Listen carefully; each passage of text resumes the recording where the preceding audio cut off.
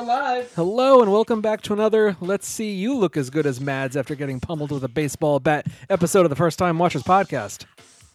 Because we like to watch. My name is Tim Costa. I'm Hermano de Silva. This is Walter Minchie. And joining us tonight, our semi-regular contributor, the man who has no problem at all performing in front of sex workers from Criterion Cast, Mark Herney. Welcome back to the show, Mark. Wow, I'm glad my my reputation has gotten around, thanks to him. Oh, it gets around, all right, Mark. It gets around. What's the latest at Criterion Cast? Oh, always good stuff. There's some recent podcasts. Our good friend David Blakesley just covered episode 120 in Criterion Reflections, The Blob, and the episode 119 was Shaft, or I should say Shaft's Big Score. And of course, as always, friend Aaron West and Joe Blake are on Criterion now talking about the most recent announcements for July. So lots of good stuff coming up, and we'll talk a little bit later about some of the new stuff that people might want to check out. Excellent. Always good to have you on board. And if you'd like to send feedback, you can always email us at firsttimewatchers@gmail.com. In this episode, we'll be discussing the second film in Nicholas Winding Refn's trilogy, Pusher 2. But before we get into that, it is time for Yay or Nay. This is the part of the show where we discuss what we have seen recently on our own. Mark. Yeah, I think the last few times I've been on, I've actually talked about something, a bit of a theme first, a film from maybe the 70s or especially the 80s that I missed out on and recently caught up with. And that's the first film I want to mention is part of my mini movie book club that we're doing. I know you've done something like this too, Tim. And in 2022, we're doing a little bit of a director marathon. So there's 4 of us, so we each pick a film from a director. We had a vote. It's really just a blind director, a filmmaker that we wanted to see more of. Either we haven't seen anything or want to see more of. And the votes came down to Ingmar Bergman, who was the first director. So we've done 4 of his films. Also, John Huston and John Cassavetes are coming up. And we're currently just kicked off the Woody Allen marathon. So I had only seen a couple films, I think. Well, I'd seen like more recently, Blue Jasmine and, of course, Midnight Paris. But of his big ones, I'd only seen Manhattan and Annie Hall. And so the first film was a great pick for me, Hannah and Her Sisters from 1986. Good movie. It's really, I was really impressed. I could see the influences right away. I mean, he's a big Bergman guy, so it was kind of interesting following up Bergman with a Woody Allen film. There's the voiceover. He uses classical music quite a bit, like Bergman and Stanley Kubrick did, and also a bit of talk of the struggles with God's existence, just like Bergman covered quite a bit. So that was one of his main concerns. So, but through this film, I laughed quite a bit. Probably the most I have for a while, because you guys know I usually just watch depressing films. And this one it's a really smart, of course, but real comedy. I think the voiceovers are funny. They give you an insight into all these characters, so you really get a sense that you know them. And there's some really funny visual gags, like when the character, I'm forgetting his name now, that Woody Allen plays, is trying to find his place, and he decides to become Catholic, and he pulls out Hellman's mayonnaise, Wonder Bread, and a crucifix. And one of my favorite lines is, well, so many good lines, but I'll just mention one, which is where his wife at the time, it's a bit of a flashback, says that he suffers from excessive masturbation. I mean, he doesn't. And so, of course, the follow-up question is, well, are you going to start knocking my hobbies? So, yeah, definitely a favorite. And cinema comes into play as well. I mean, he's a movie guy, Woody Allen, and I won't spoil the film, but it's very important towards the end. And I really liked how that brought things together. So many awards in this film as well. You've got Michael Caine winning Best Supporting Actor role, Diane Weist in a supporting role as well. I mean, they were definitely the standouts.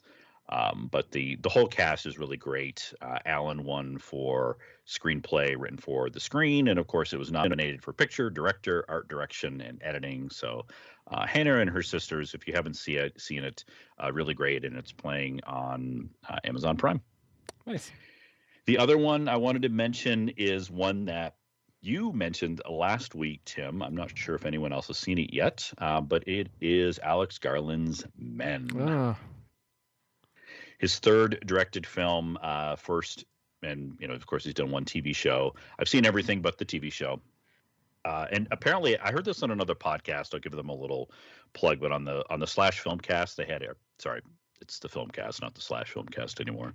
They had a guest that said that Alex Garland, of course, he started as a writer, but he prefers to direct his films now, not because he likes to direct, but because he has better control over the material at that point. So. It's interesting. He's introverted and doesn't really like the whole showmanship of directing, but he does it. So yeah, I really liked Men. I think I actually liked it more than a lot of people. D+ cinema score, and critics are barely positive on it overall.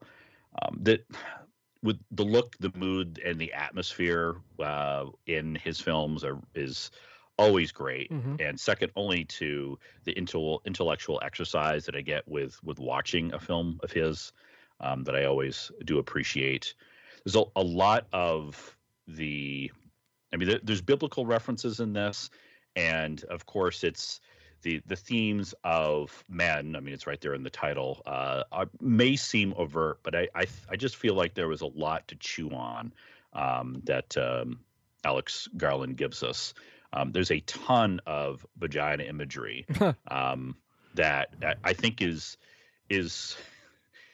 again, not giving anything away, but it's all over the place, and I think it's interesting. You've got this long tunnel, and there are moments when, of course, the men are in different ways given over to that imagery. So it's just interesting to me how I think he is trying to come to terms with his maleness and the fact that men, the male men are in a sense always the same. The lust always seems to be there. Mark, we're the worst. We're the worst, Mark. We are, and men, women just have to be on their guard at all times. So, but it's certainly still an interesting watch. And I guess the last thing I'll say is the score is great once again, and the use of sound in the film. He really does a good job. I think you've got to see it either in the theater, or if you see it at home, make sure you have surround sound or headphones to watch it on. So it's probably, I think you said the same, Tim. It's probably third behind Annihilation being number one and Ex Machina for me, but it could jump up a peg. I still think it's worth watching. So that's a yay for Men. Well, speaking of movies that you should see in the theater, let me take this time to talk about Top Gun Maverick. And not just a theater. I went to go see this at IMAX. True IMAX. And holy shit.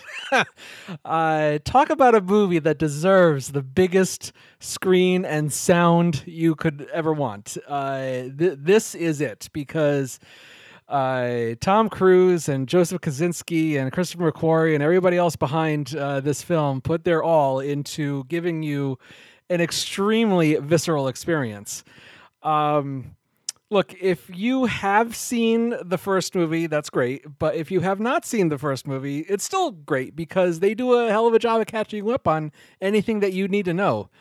There is a lot of nostalgia in this movie. Like during the first half, there's so much nostalgia that I had myself thinking, this is kind of cool, but when are we going to get to the good stuff? And then the second half kicks in, and holy cow, that IMAX presentation knocked my fucking socks off. It has superior photography of the air combat than the first film, and amazing editing, top-notch sound design that makes you feel like you are in the cockpit with them. It's funny that we've seen this last decade or so of Tom Cruise movies commenting on how he is the last of his kind, a relic, an old fogey, and how he's bound and determined to prove everyone that he still has a lot left in the tank. But, he's probably mostly proving it to himself than anybody else. And he will go to the ends of the earth to entertain the masses for the sake of cinematic glory. And there's so much to appreciate in this movie, capturing Cruise and his co-stars in actual, cockpits and aerial maneuvers is when you look at it, it's probably more impressive if you take a look at like behind the scenes and making of footage, because I don't think it's as eyebrow raising as like the practical stunt work in the Mission Impossible films. But it does go a long way to make you believe that there were actual planes flown by actual people and not just a bunch of CGI. Actually, Tim, there was a lot of those planes were flown by this like specifically Tom Cruise. Well, yes, he did. Yes, he did a lot of his own flying, but all of the other actors, there were official Navy pilots piloting the jets, and they were in the rear seat. But they did a hell of a job of capturing it to make it look believable. It's just so impressive on a technical level. And visceral level. I don't know how I could watch this in any other format going forward than the IMAX presentation and not be as impressed. I was really spoiled. And yes, they do find a way to have Tom Cruise run, and that's just fine by me. And I'll just say at the end that shirtless volleyball is still better than shirtless football. Even though technically it makes more sense in here as to why there's shirtless football. It makes zero sense why there's shirtless volleyball, but it's still a better scene.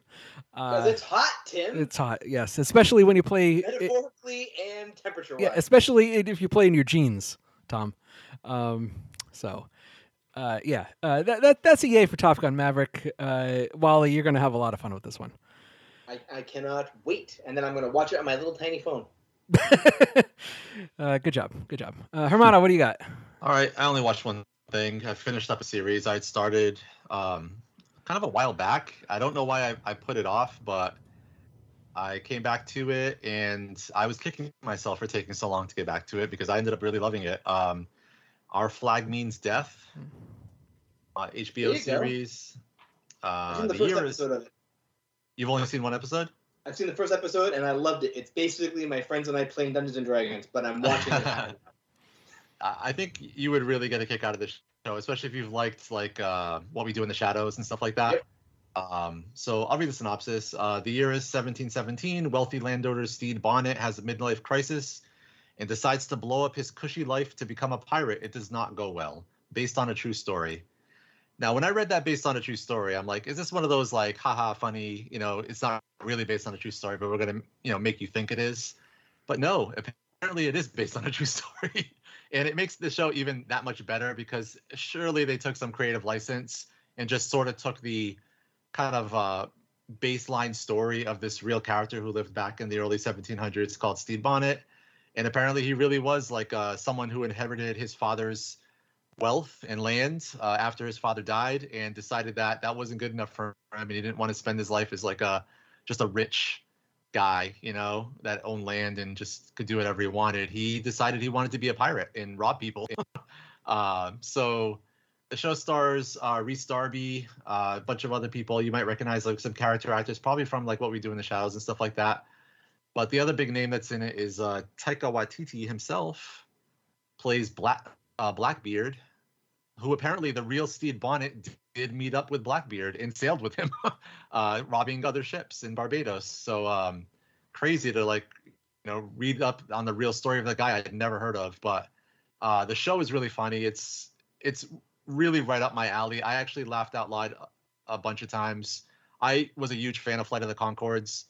Rhys Darby was, had a part in that, and he'll forever be Murray to me on Flight of the Conchords, but he's amazing in this, man. Like his comedic timing, and it makes sense, you know, as to why they have such good comedic timing with each other. But him and Taika Waititi, like they've worked together so many times that they are so good together, like bouncing off each other and improving. I heard they did some of that, and it's so seamless. You can hardly tell it's not written. Like it's just amazing. Like the show is so funny where it goes, and I'm a huge fan, like I said, of Rhys Darby. I think he's one of those guys that he's pretty much doing the exact same thing as he did on Flight of the Conchords, just kind of playing like a big kid, essentially, but doing it so expertly that I rarely do I make this comment, because usually someone just doing the same thing over and over just kind of, I don't know, just kind of gets to me as like kind of like one note. But for whatever reason, he just can get away with it. I don't know why. He just gets me to laugh, and it's all good. So yeah, I mean, I highly recommend Our Flag Means Death, especially if you like some of the other stuff Taika Waititi's been involved with. Highly recommend that show. Wally. All right, so I watched Teen Wolf. Wait, I didn't watch Teen Wolf. I watched Turning Red. Oh boy. A 13-year-old girl named Mei Lin turns into a giant red panda whenever she gets too excited. Directed by Domi Shi. It's fine. I think that the Twitterverse overly hyped this movie to be like the next coming. But it's basically Teen Wolf, but with panda bears. And some magic. I mean, the story I think is really cute. I think it's well acted. I really dig the animation style. I also, kind of dig like this, how they approach like the panda transformation and all that, where it's almost like a superpower as opposed to like this like curse that she takes on until like they get to the the third act of the movie. Overall, it's fine. It's a yay. I mean, if you have kids, I'm sure they'll dig it, and that's really all. There's nothing. I didn't think there's anything terribly earth-shaking or groundbreaking about it. It's fine. It's good. Yay. I see that you're bleeding. You don't need to show me again. But if you decide to, I'll ride in this life with you. I won't let go till the end. So cry tonight, but don't you let go of my hand. You can cry every last tear. I won't leave till I understand. Promise me, just hold my hand. Well, hello, gentlemen. Oh, if it isn't the best-looking baritone in the business. You flatter me. Oh, hi, Mark. Oh, wow. Romano looks like he's back to normal. My name is Steve. What's going on? Nothing. But you know what show is one of the best podcasts in the business? The In Session Film Podcast. That's right, Mark. The In Session Film Podcast is JD and Brendan. Are you supposed to say something here, Romano? It's an Eldritch temporal disturbance. It shouldn't be a problem much longer. Anyways, each week the In Session Film Podcast chooses a movie to review. Then creates a top 3 list based on what they just saw. This week, the In Session Film Podcast goes into the danger zone to review Top Gun Maverick. And continues their Steven Spielberg retrospective to discuss Warhorse. You can find their show on Apple Podcasts by searching for, you guessed it, the In Session Film Podcast. Or on the web at InSessionFilm.com. So if you're looking for more great movie reviews and discussion, then check out the In Session Film Podcast on Apple Podcasts. Or on the web at InSessionFilm.com. So what's this about Steve and temporal disturbances and all that? Oh, more of our co-host's insano science nonsense. Say no more. Woohoo! Would you look at that? It's almost time for the Nexus. Do we want to know? No. No, we don't.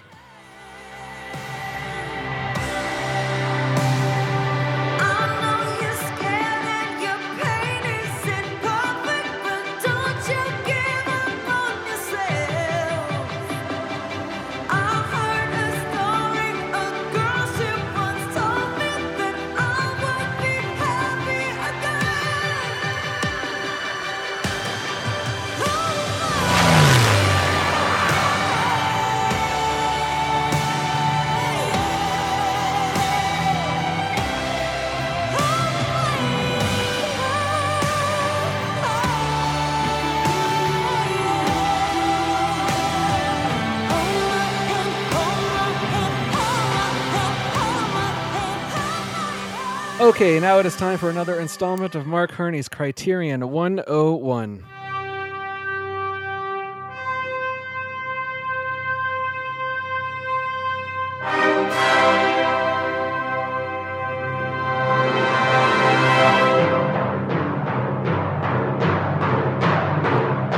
Oh, hi, Mark. This is where Mark indulges us with his extensive love and knowledge of the Criterion Collection. Mark, is your supply going to get us sufficiently high, or is it just dog food? Well, I have the white stuff and the brown stuff. Which would you prefer? White stuff, please. All right, I can do that. Just Well, like today, white stuff, baby. Lord. So, gentlemen, I've got to admit, sometimes it drives me a little crazy when it comes to Criterion releases and forums and online. It seems like all people want to do is to suggest what Criterion should release. But that's exactly what we are going to do today. And because we are focused on the films of a little director who might be a first-time watcher's favorite, and mine as well, Nicholas Winding Refn, I would like to ask you, gentlemen, of course we're in the middle of the Pusher Trilogy discussions, what do you think is the most deserving of a Criterion release of his films? And he just doesn't have a huge filmography, started from the mid-90s, but, there's some choices there. What do you think is most deserving, and why do you think it should be a Criterion film? And I'm going to start with Walter. I know he's chomping at the bit. Oh, you better believe I am.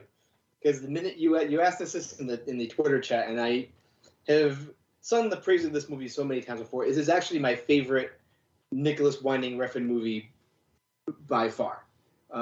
More so than Drive, more so than Only God Forgives, more so than Neon Demon. And that's Bronson. I think Refn's very artfully done biopic with Tom Hardy at the helm. This is magic, this movie. Like, I sat through and I watched this, and I immediately was like, I have to own this movie because this movie is amazing. Yeah, that's an interesting pick because I think it works on several levels because it's also was released before Tom Hardy became a household name essentially. Yeah, and I think that you have the story being told of Bronson's life, and then there's these my favorite these interludes where Tom Hardy's on a stage, like he's like doing like some sort of like one man show, and he's in like different outfits and different makeups. If you were to tell me, like, if this was not a Criterion movie already, it definitely needs to be one. This movie is amazing. I cannot sing its praises enough.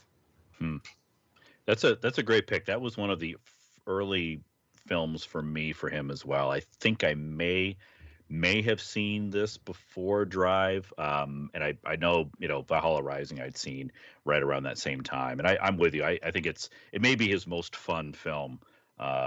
Really overall. It does have a current Blu-ray release that's still in print, came out in 2010, so we may not see it for a little while, but you never know. I will have to track it down. I believe I only have the standard DVD release, but I will have this Blu-ray as well. Excellent. It's $10, worth a purchase. Excellent. So how about you, Hermano? What Refn film do you think deserves a Criterion release? Okay, well, I mean, the obvious choice would probably be Drive, but I'm going to not do the easy thing, and I'll go with the one that I think would probably most catch the attention of the Criterion.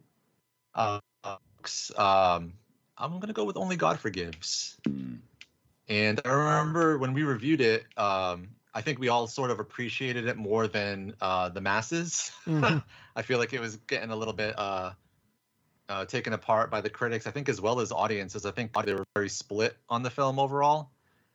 But again, I think a lot of the Criterion films, what they typically go for is not like the most easily accessible films. Like they're going for films that have, something to say, maybe a little bit artsy, maybe have something about them that stands out amongst other films of the type of film it is. And sure. I think that Only God Forgives kind of hits all those check marks. It's more artsy than Drive, and maybe on the level of something.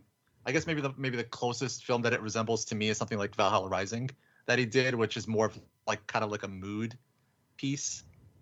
But I think Only God Forgives is not quite on the level of Valhalla Rising. I think Tim will have maybe some words to say about that, because I remember Tim not being a huge fan, even though I was. But yeah, I mean, Only God Forgives, I've been meaning to rewatch it. I remember watching it a second time, liking it more the second time. And I feel like it's one of those films that if people gave it another chance, that it would grow on them, because it is kind of a challenging film to watch the first time, because it's sort of unconventional for the type of film it is. It's very artsy. A lot of like slow motion, just reflective shots of like characters just kind of staring and pondering things, and there's extreme violence in it, of course, but Right. I just feel like it's just one of those films that I would typically see get the attention of something like Criterion. Yeah. It's one of those things where sometimes it's for them it's a reappraisal of a film, and it does have a low cinema score and a fairly low audience score, so it's one that maybe there is a story to be told, and maybe a nice commentary from Refn on the disc would be nice. So it is still in print as well on Blu-ray, though. You can get it for a whopping $8. So we'll probably be waiting for a little while for that one. But yeah, the film, it really good reviews on that Blu-ray. I own it. I don't think I've seen it. I just saw it when it came out. So yeah, definitely due for a rewatch. How about you, Tim? So I was thinking about an earlier Refn film, not as earlier as these Pusher films, but something that came out a couple years later. And it's one that stars John Turturro, came out in 2003. It's called Fear X. This is a movie that we discussed on the podcast for a main discussion, and I can't even remember or figure out which episode number it was, but it was pretty early on. And I think even amongst us, it was a bit middling response, kind of like a little befuddled. Maybe we're just coming off of the more recent Refn films and those styles, appreciating his style. And this was a bit of a departure than what we had become accustomed to at the time. And maybe you could even compare it to these Pusher films in terms of the aesthetic.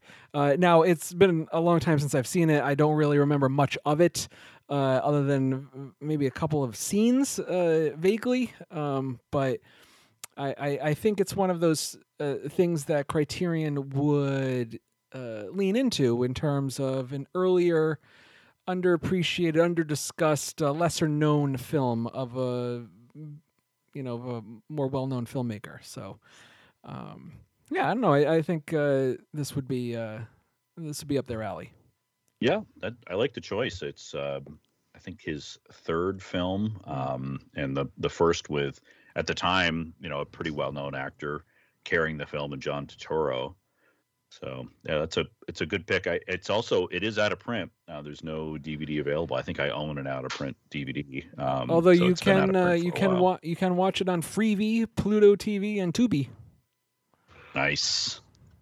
So it is streaming. So yeah, check it out, or you could get it from your library. But yeah, it's a good pick. That's to your point, it's one that they could champion. And it's probably under many people's radar. So, and it does hold. It's got a 61 Metacritic score. The audience score is about the same, a 6. So yeah, due for reappraisal. Well, I didn't dig in too much into what I think should be released. Really, I think the reason this question came up, because I was kind of thinking about it myself. I'm just going to go with the easy one, which is I think Criterion should do a Pusher trilogy box set, without giving too much away with what I think of part 2. I mean, there's currently a DVD in print. It's been in print for a while. It does have some nice supplements. It's got a commentary for 2 and 3, but I'd love to hear a commentary from Refn about, how he came to his first film, which is, Pusher 1. So I would love to see them just put a, nice slipcover box set together on this, because again, this is where he got his start, and he made a couple other movies, and he went back to it with 2 and 3.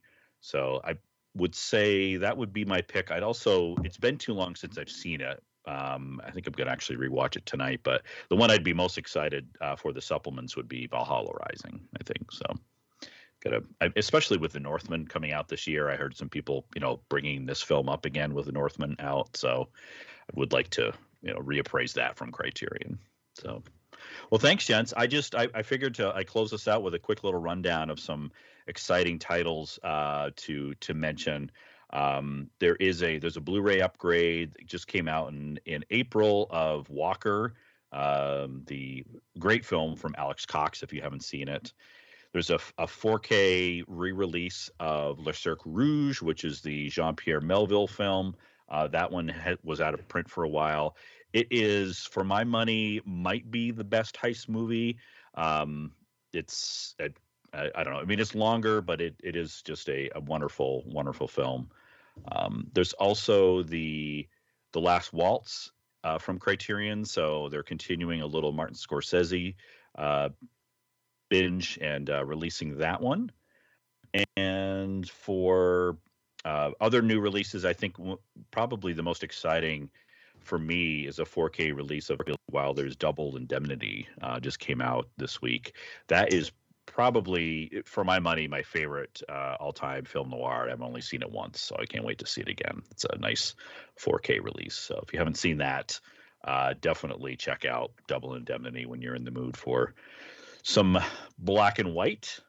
And just to mention a couple things coming out soon, we have they're releasing Shaft in July from Gordon Parks. Something that I know excites Tim, and I think this is already on your radar, but in June is The Worst Person in the World from Jochen Trier. Oh, yes. So, and I think I said June for Shaft, not July. Pink Flamingos at the end of June, so a really big month. The John Waters, his third film, I think it is. That'll be a lot of fun to see. And I mean, the biggest one that is, I don't know how much of a surprise it is, but Criterion's going to start getting some big films. Raging Bull is coming in July. That's definitely the biggest Scorsese film that they've released. That's a 4K Blu-ray combo that they're putting out. So that's very cool. And there's a couple others. Drive My Car, which was big in 2021. Excellent film coming in July. And a little one I just wanted to champion very early. I think it might actually be their second film, the Safdie Brothers, a film coming out in August called Daddy Longlegs, is excellent. It's been out of print for a while on DVD, hard to find, and I really want to champion that one. So check out Daddy Longlegs in August. So some good stuff there. Hope folks can check it out soon. And that's Criterion 101.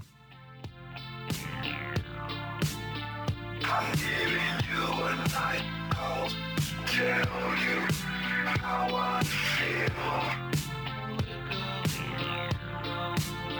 I want to drive you through the night, down the hills. I gotta tell you something you don't want to hear. I'm gonna show you where it's dark, but have no fear.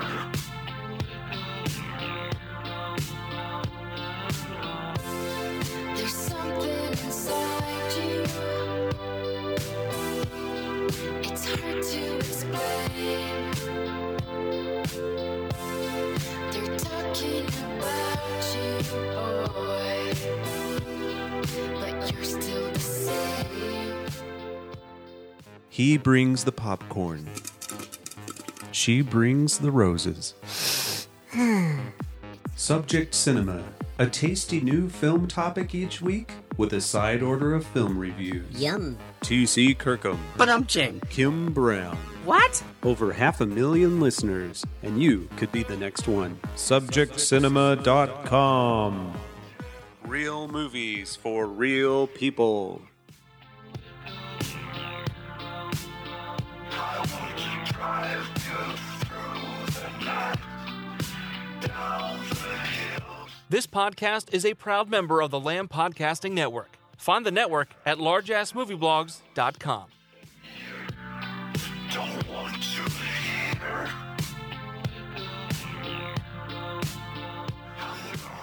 Okay, let's talk about Pusher 2. Это ами кузни действительно. Ove? Это прям чипсы. Husk mine procenter. Hvad mener du? Procenter. Du er væk i arbejdstid. Jamen, det bliver sgu lidt svært. Hvad er det, der er svært? Er det hovedregning? Er der noget, skal hjælpe dig med? Det bliver bare svært, for jeg får ikke nogen penge. Jeg har fået sådan et fripas ind til hans hus.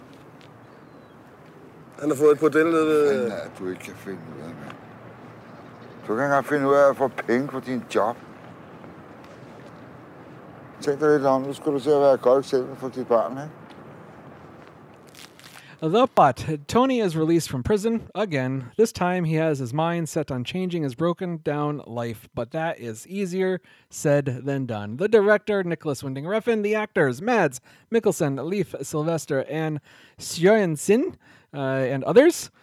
Mark, what did you think of the second entry into his trilogy? Well, this is the second time I've seen everything except for his newest TV show, Too Old to Die Young, which I'm planning to rectify this year. And the trouble is I've seen everything, but having only seen it once, I didn't remember it a lot. And I remembered enjoying these films quite a bit. I did go back and rewatch Pusher 1, of course, listen to your episode about that, and did enjoy it. I think I had a little bit of the same kind of reaction to it that Hermano did, in that I don't feel like I quite liked it as much, rewatching it as I did the first time. To me, I think it's just I really just appreciated the Refn aesthetic and what he was trying to do in that film for, after seeing a couple of the other films, and it got me excited for the trilogy. But I do really like how, Refn overall, I love his aggressive soundtracks. He uses a lot of heavy guitar, heavy synth, heavy drums, and it's sometimes in your face. Sometimes it's just, like punctuation. I thought in one, they really good use of a Rob Zombie song during a police chase, a foot chase, which is, again, you don't see that often. Usually you'd see it at like a car chase. So I thought that was great. And Refn doesn't shy away from the violence and the brutalness of it all. Which I think will keep him on the fringes a bit, but that's exactly where we like him, on the fringes. And you guys had mentioned, I do consider him an art house filmmaker of sorts as well. Hermano mentioned that with Only God Forgives. So I did really I liked Pusher 1 quite a bit. I'd give it probably a B to B plus, and Pusher 2, I think it pushes it that much farther. Pun intended. Mm-hmm. It really has a great opening. I didn't actually realize who he was speaking to at the time, but about if you want people wanting the part of the cut and getting burned, literally, I think the opening credits is great. I know Walter had alluded to that. You kind of get the same as the first film, with the loud music and the dark over the eyes. I think it kind of gives you, keeps you guessing at the outset as to what's going on with the characters. And I think this film had a bit more polish than Pusher 1, but it still has the grit as well, and the grain. The first film was more grainy. This one a little bit less so, but still, in high definition, 7, 8 years later, is gritty. But I think this is just a deeper film that we can get into probably a little bit more in spoilers with the character of Tony. The first one is about this small time pusher, and Tony, of course, is a character in the first film, and this tells his story a little bit later. And there are some things that come up as far as paternity issues on both sides. His father and there's a child involved, a half brother, just many more kind of family dynamics, I think, come into play in this film. And I think up until the end, I think the end is really kind of a knockout, and there's a real knockout scene there as well. I will say, before spoilers, I think it really does kind of point to something that is going to happen pretty strongly. and which is fine. I don't think that's necessarily a knock on the film. That may be actually a strength of it. And they, like I said, the violence, there isn't a lot of it, but what is there is handled as it should be. It's gross and rough. So I think and Mads Mikkelsen, I mean, the guy is, I think this is probably the film that, I mean, he's good in Pusher One, but of course he shines absolutely in this film as someone who is just looking for respect from those around him. So yeah, definitely a fan. I'm curious to hear what you guys thought. Hermano, in the first film, during that discussion, you had mentioned how the main character of Frank was impossible to root for because he's just doing a bunch of bad things, and there's nobody else to really pull for either. But does this movie change that for you with the main character? It did. I remembered liking, like I said last week, I remembered liking this one the most, and it stood true. I remember the least about the next one, so I'm most interested in revisiting that one. But a few reasons why I think this one is much stronger. One, the character of Mads Mikkelsen is far more compelling. The story in this film and what he's going through is far more compelling than I think anything Frank did in the first film, where there's nothing, like you said, there's nothing to really root for in Frank. And even though like Tony is not exactly a great guy, there's something compelling about his introspection and his interactions with his dad. And you can really, I think it's all due to Mads Mikkelsen's performance, but you could just really get the sense that this has been his entire life. These interactions is like, he's just trying to get his father to acknowledge him, to love him, to just be a dad to him. And, he just keeps basically running up against the brick wall. But again, the Mads Mikkelsen's character is also doing some pretty despicable things in the film, but there's that other element to him, which I don't think the Frank character had necessarily in the first film.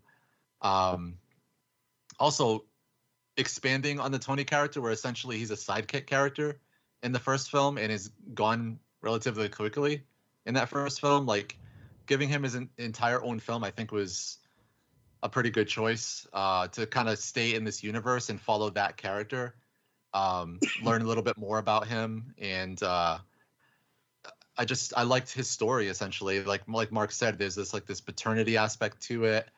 It really kind of adds weight to his own issues that he's dealing with his own father, whether or not, he would be a good parent, looking at all the people around him and how they're really not good parents or would probably make good parents.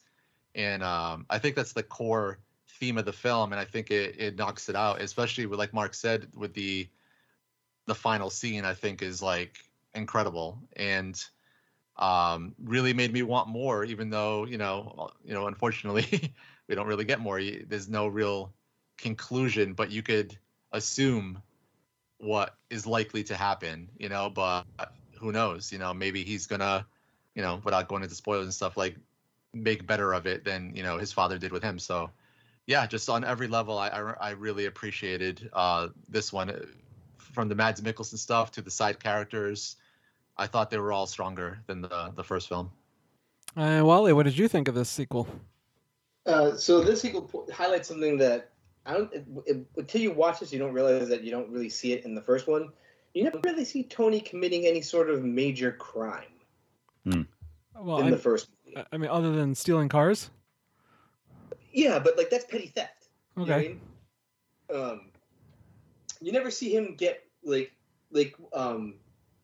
what Frank does to him, or him in getting involved in anybody getting murdered. You know what I mean?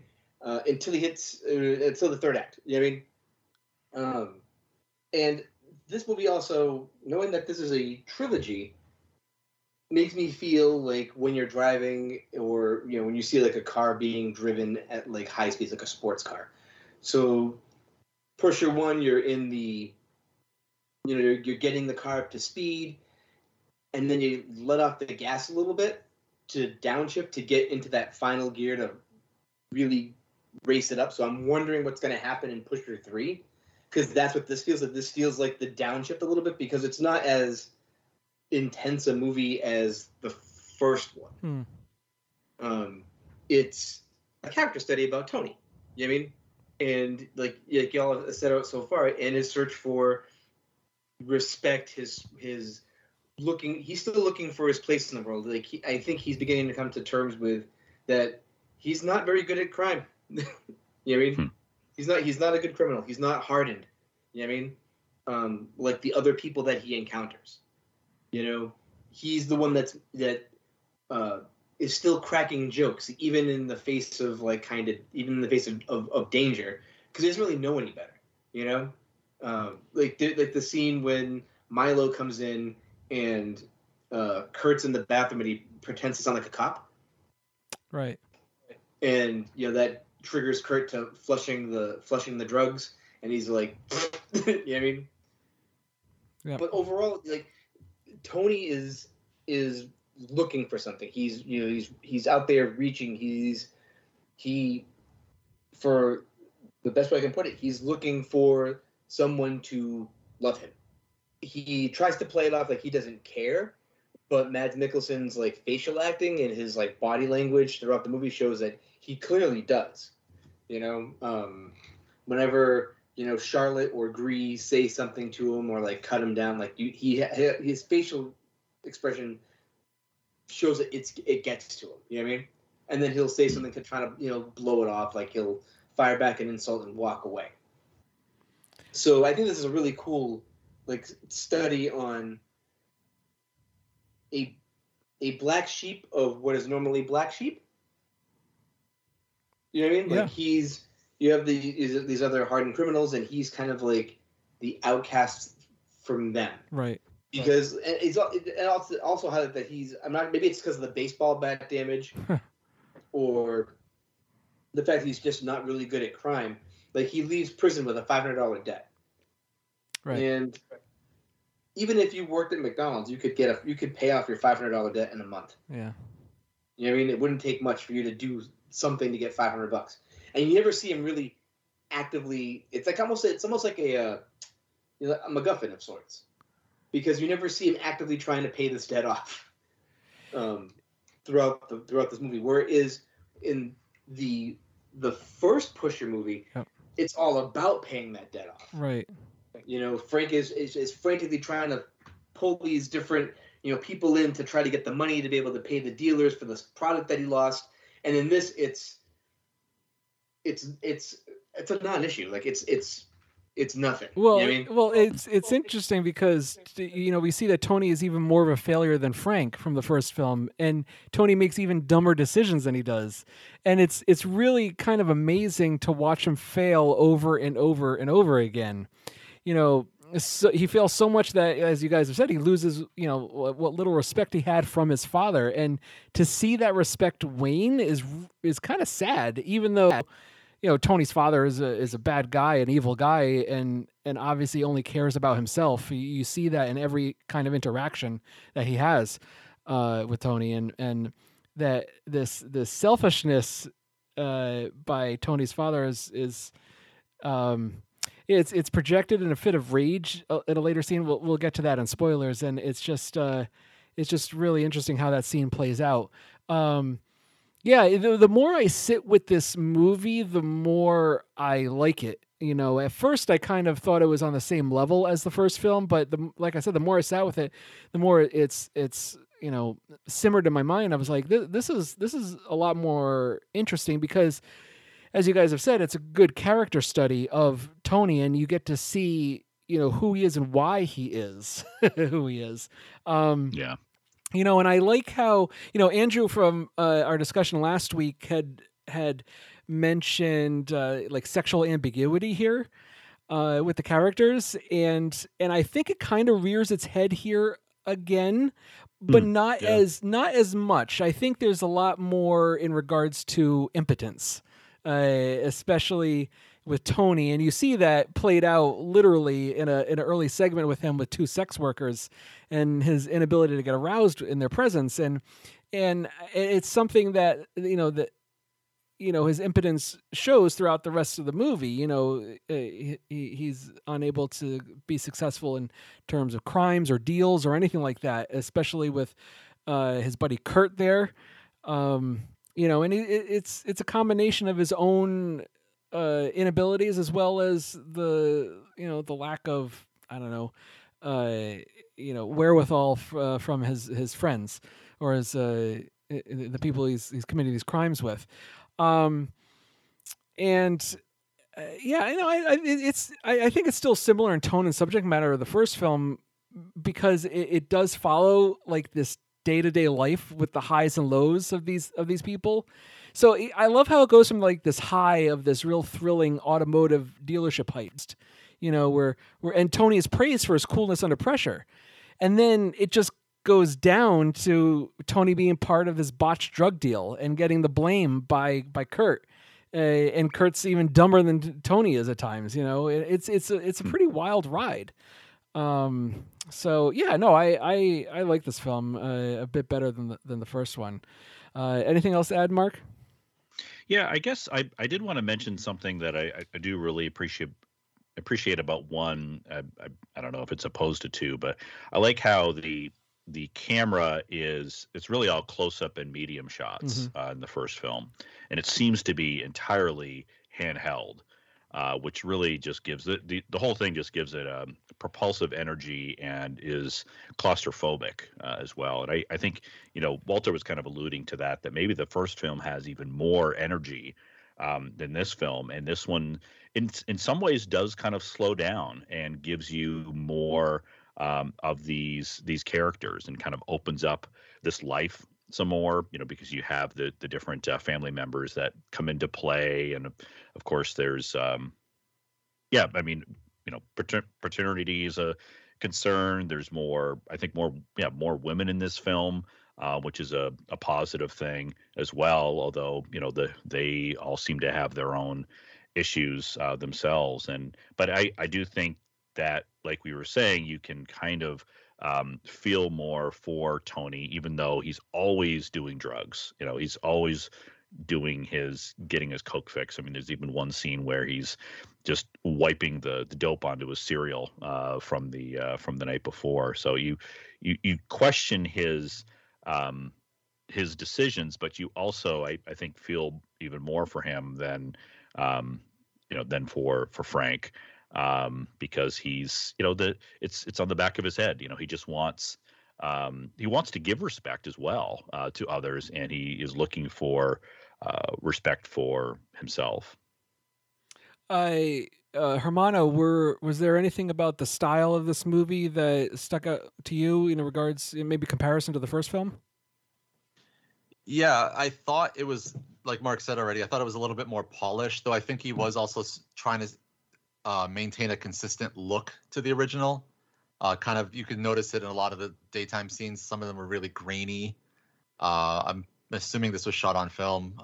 It just kind of looked like that. But yeah, I mean, I definitely thought they had more of a budget. I don't know if that's true or not, but like I remember the first film just feeling like it was really well lit. Like it felt really low budget and like guerrilla style when I initially watched it.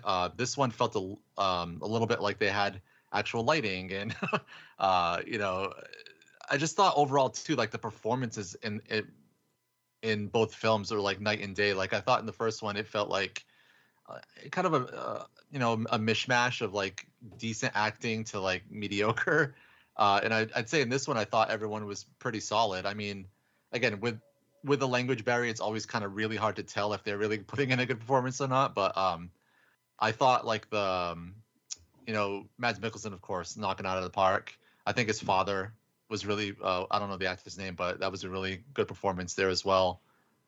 Even the side characters, the ones that, don't have a ton of screen time, but they make the most of it. Like the great names in this film, by the way, like the gangster names, like Kurt the Cunt.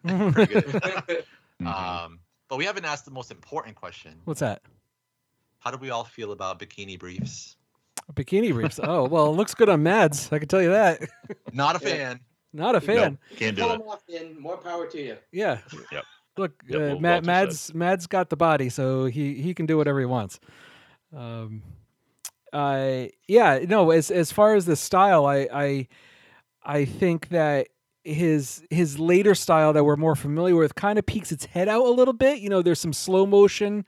The the interior shots is a lot of very bright colored scenes, whether it's greens or reds or maybe some blues as well. And you know, there's even the score is a little Cliff Martinez like at times. For sure. Yeah. So, Wally, what did you think of that? So I was going to point that out that I did notice a lot of tinting in this movie, and I'm still on the fence as to what it sort of means in terms of story or maybe it's just Refn experimenting for later stuff that he wants to put in his back pocket. Because initially, like when I look back on it, it felt that whenever he's doing something or in a place where he's not supposed to be, the lighting is red or it's got a red tinge to it. Yeah, I mean, there's the one scene, of course, late where it's very red and we're expecting violence. Yep. You know, it certainly, sets that up. But then the following scene, it's where he's supposed to be and the lighting is green. But then there's also recurrences of that red green thing as well, because there's when he's in the bathroom, it's heavily lit green in some scenes, but heavily lit red in others. So Wally, I looked it up for you. So red in cinema, traditionally, red has been associated with intense and uncontrollable feelings, love and romantic passion, violence, danger, rage, or ambition for power. So that's what red is. As far as like green, let's see, what do they say here? Depends a lot on the context, although the quickest association you will think of is that of nature, forests, idyllic landscapes. It is often also associated with corruption and the dangerous and sinister. I was going to say money. So, yeah, I can see those two things. At least some of that stuff, going along with the film. So is there anything else to mention before we get into spoilers? Let's do some spoilers. I think we're good.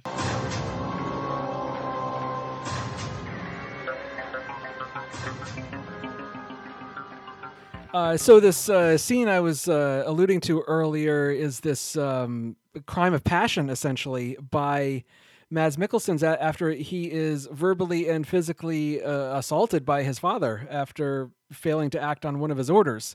And that scene, I think shows some of Mads's best acting in these two films because of the way he's reacting to that. There's this torment and sadness in his eyes. These years of trauma built up to this moment, and the crime of passion is stabbing him over and over and over again. And it's really, I think, a pretty powerful scene. Mark, what did you think?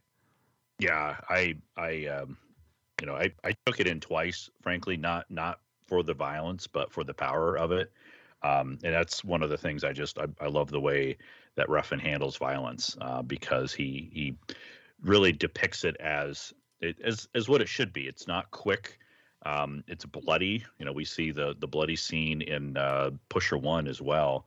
And it's brutal. I mean, he's taking out his father, and that's the scene that I felt like they were setting up the entire time because, Dad is cutting him down like most of the other characters cut him down as well.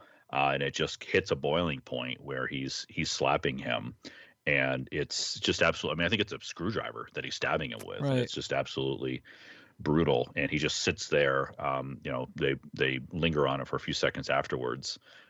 So he can, just take in what he's done. So it's a punctuation that I think think of Drive as a scene like that as well.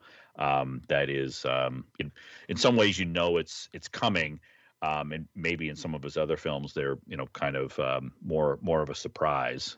But I like the way that he doesn't shy away from the violence. Hermano? Yeah, that was a powerful scene. Like you guys have already said, it was definitely like building up towards it, all this animosity between him and his dad. It really starts off kind of small, when he initially gets out of jail, it starts off kind of like almost awkward in a way that he's even showing up there. And slowly you get the sense that, they have a really kind of, initially it really seems like, it's just a dad that's fed up with his, you know, his screw up son. And then slowly it's revealed more that, you know, he's just a kind of a dickhead dad. And, you know, it's not necessarily completely, you know, Mads Mikkelsen's fault, or Tony's fault, I should say. But, you know, again, it's sort of like both of them. Like they're just kind of like oil and vinegar.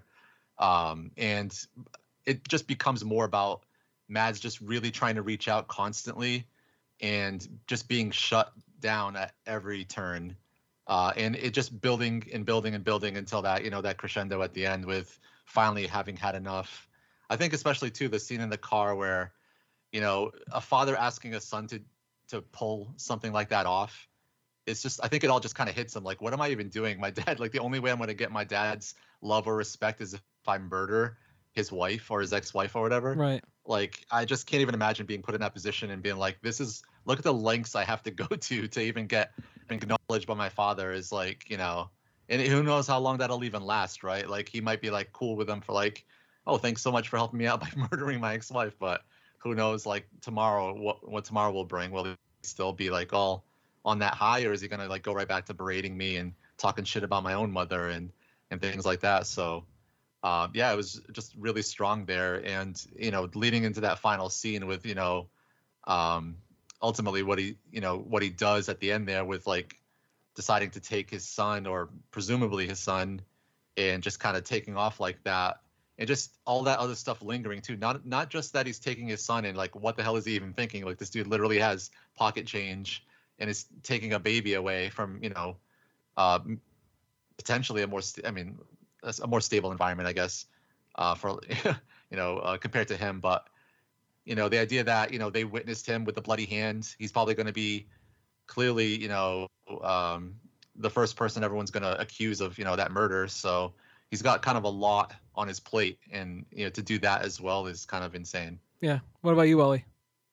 So, yeah, I mean, there's a lot of setup, you know, like you said, leading into this. You have like their initial meeting, and then the next emotional hit comes when he finds out his mom's dead. He was like, and she died while he was like locked up. Right.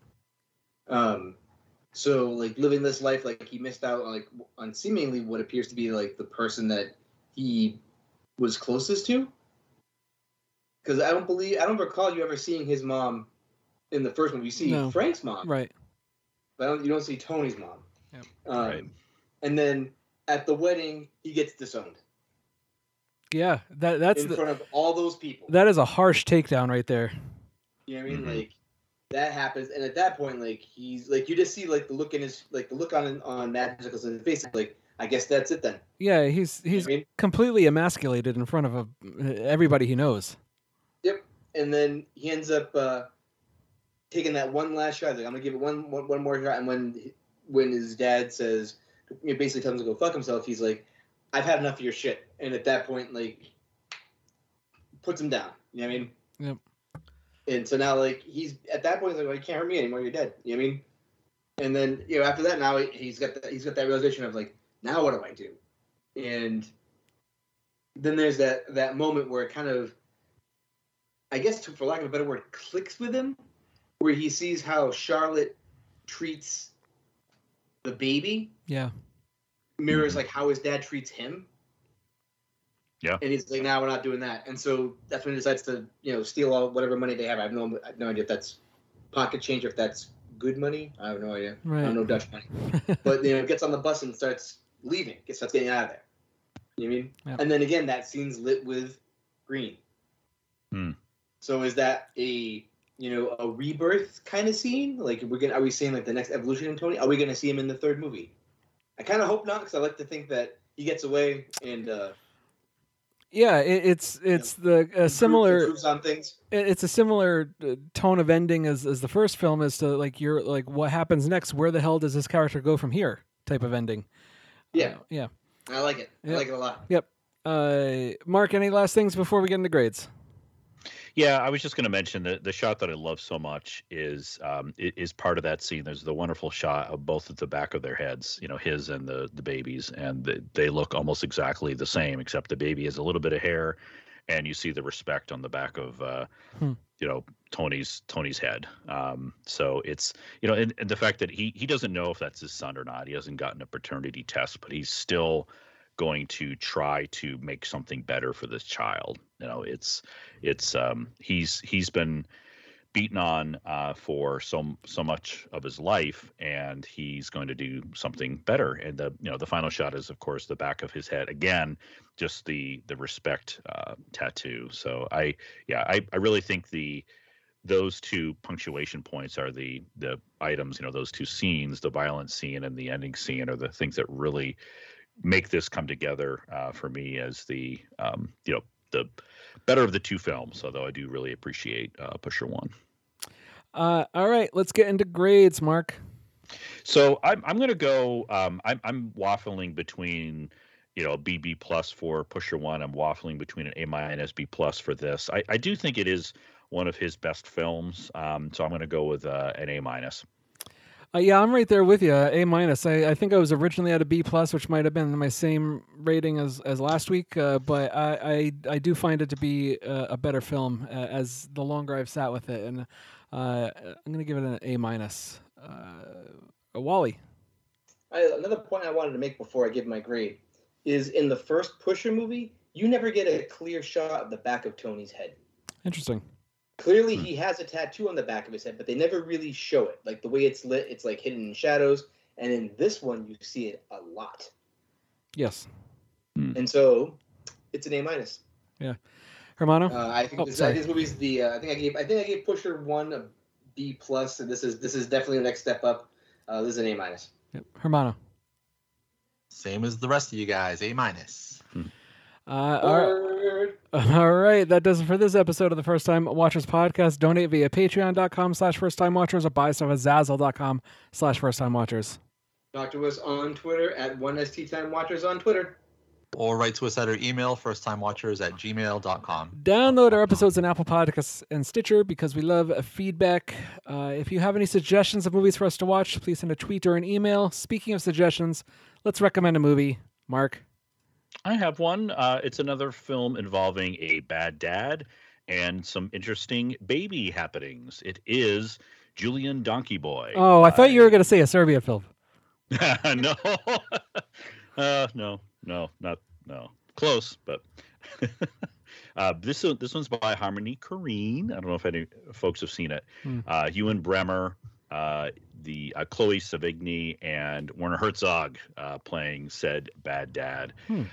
It's the synopsis is a portrait of the effects of schizophrenia on a family life is the central focus.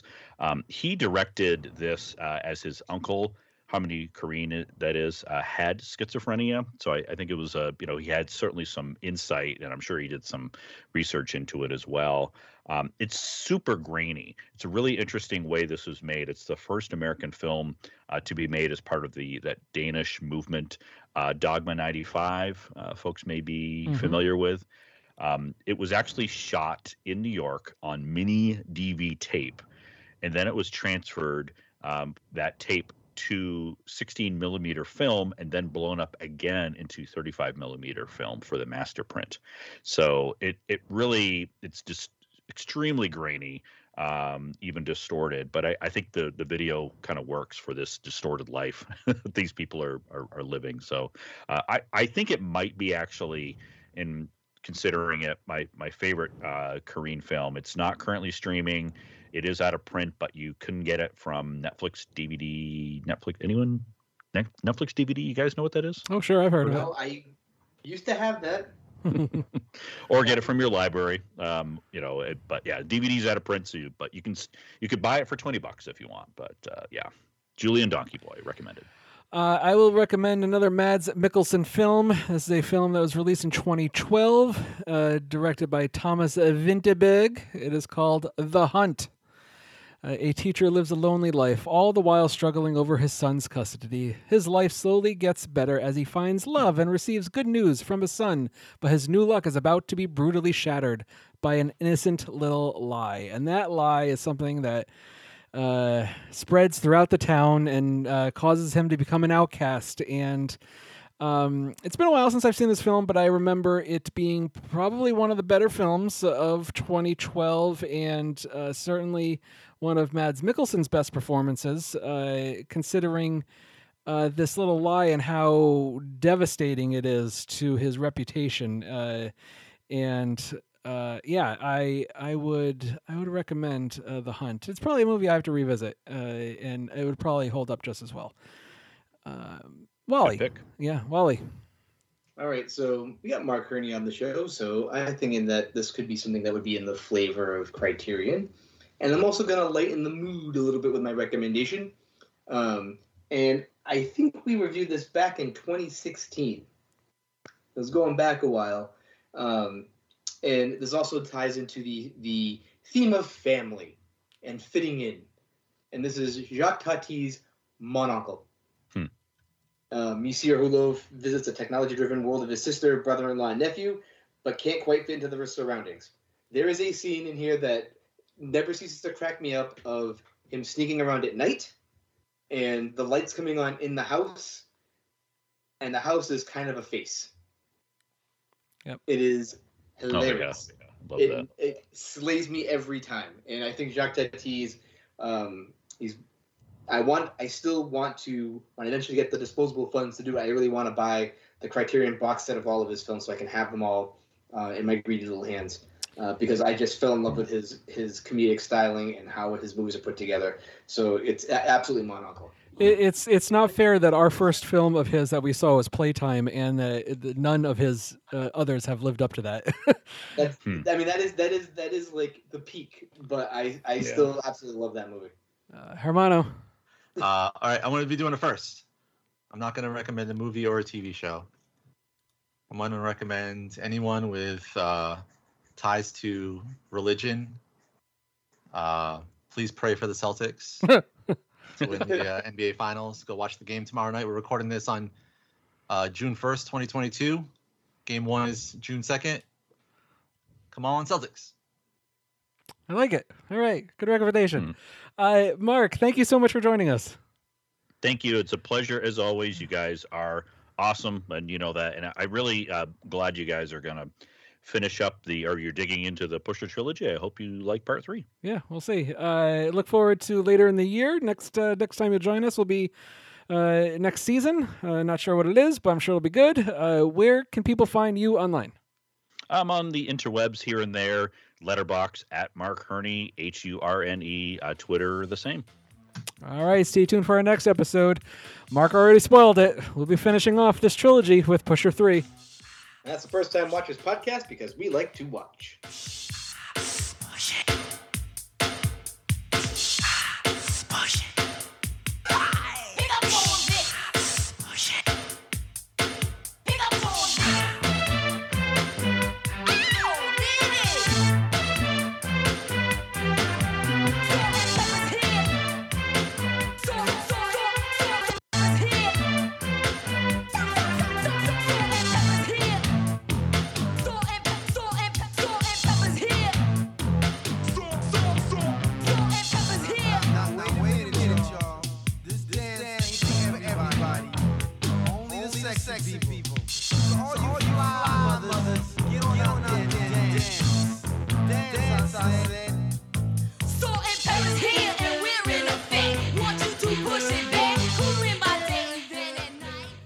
Well, you're nice and early. What? You're nice and early. You broke up a little bit there. Hope that doesn't mean a sign of things to come. Oh, God. Oh, God. Oh, no. Not us having technical issues. No, never. Yeah, I'm on early because we just finished playing like some Uno with the family. Well, that's fun. Yeah, we played. You ever played Uno Flip? Flip? No, I've never heard of that.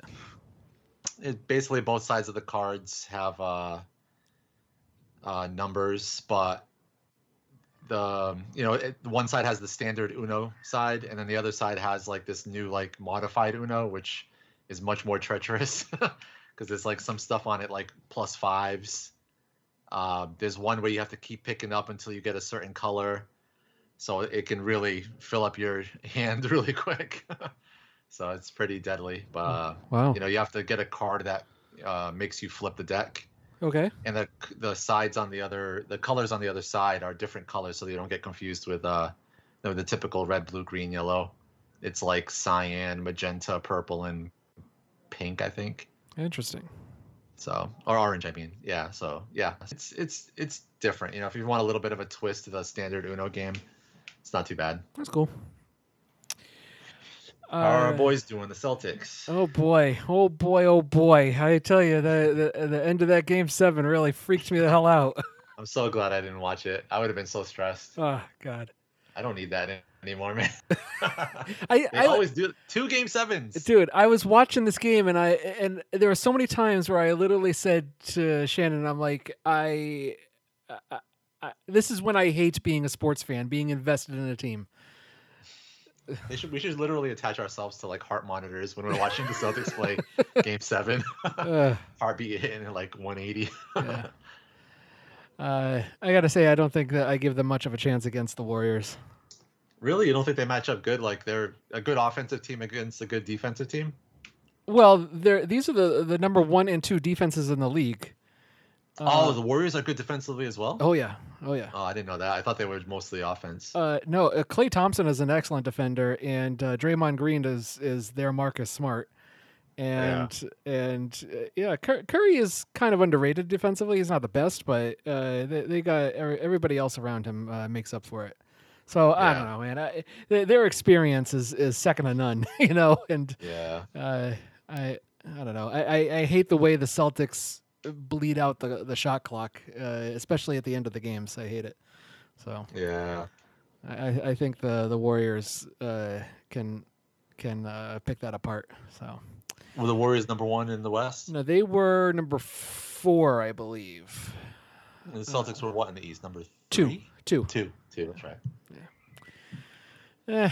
We'll see. I know that doesn't say much, but we'll see.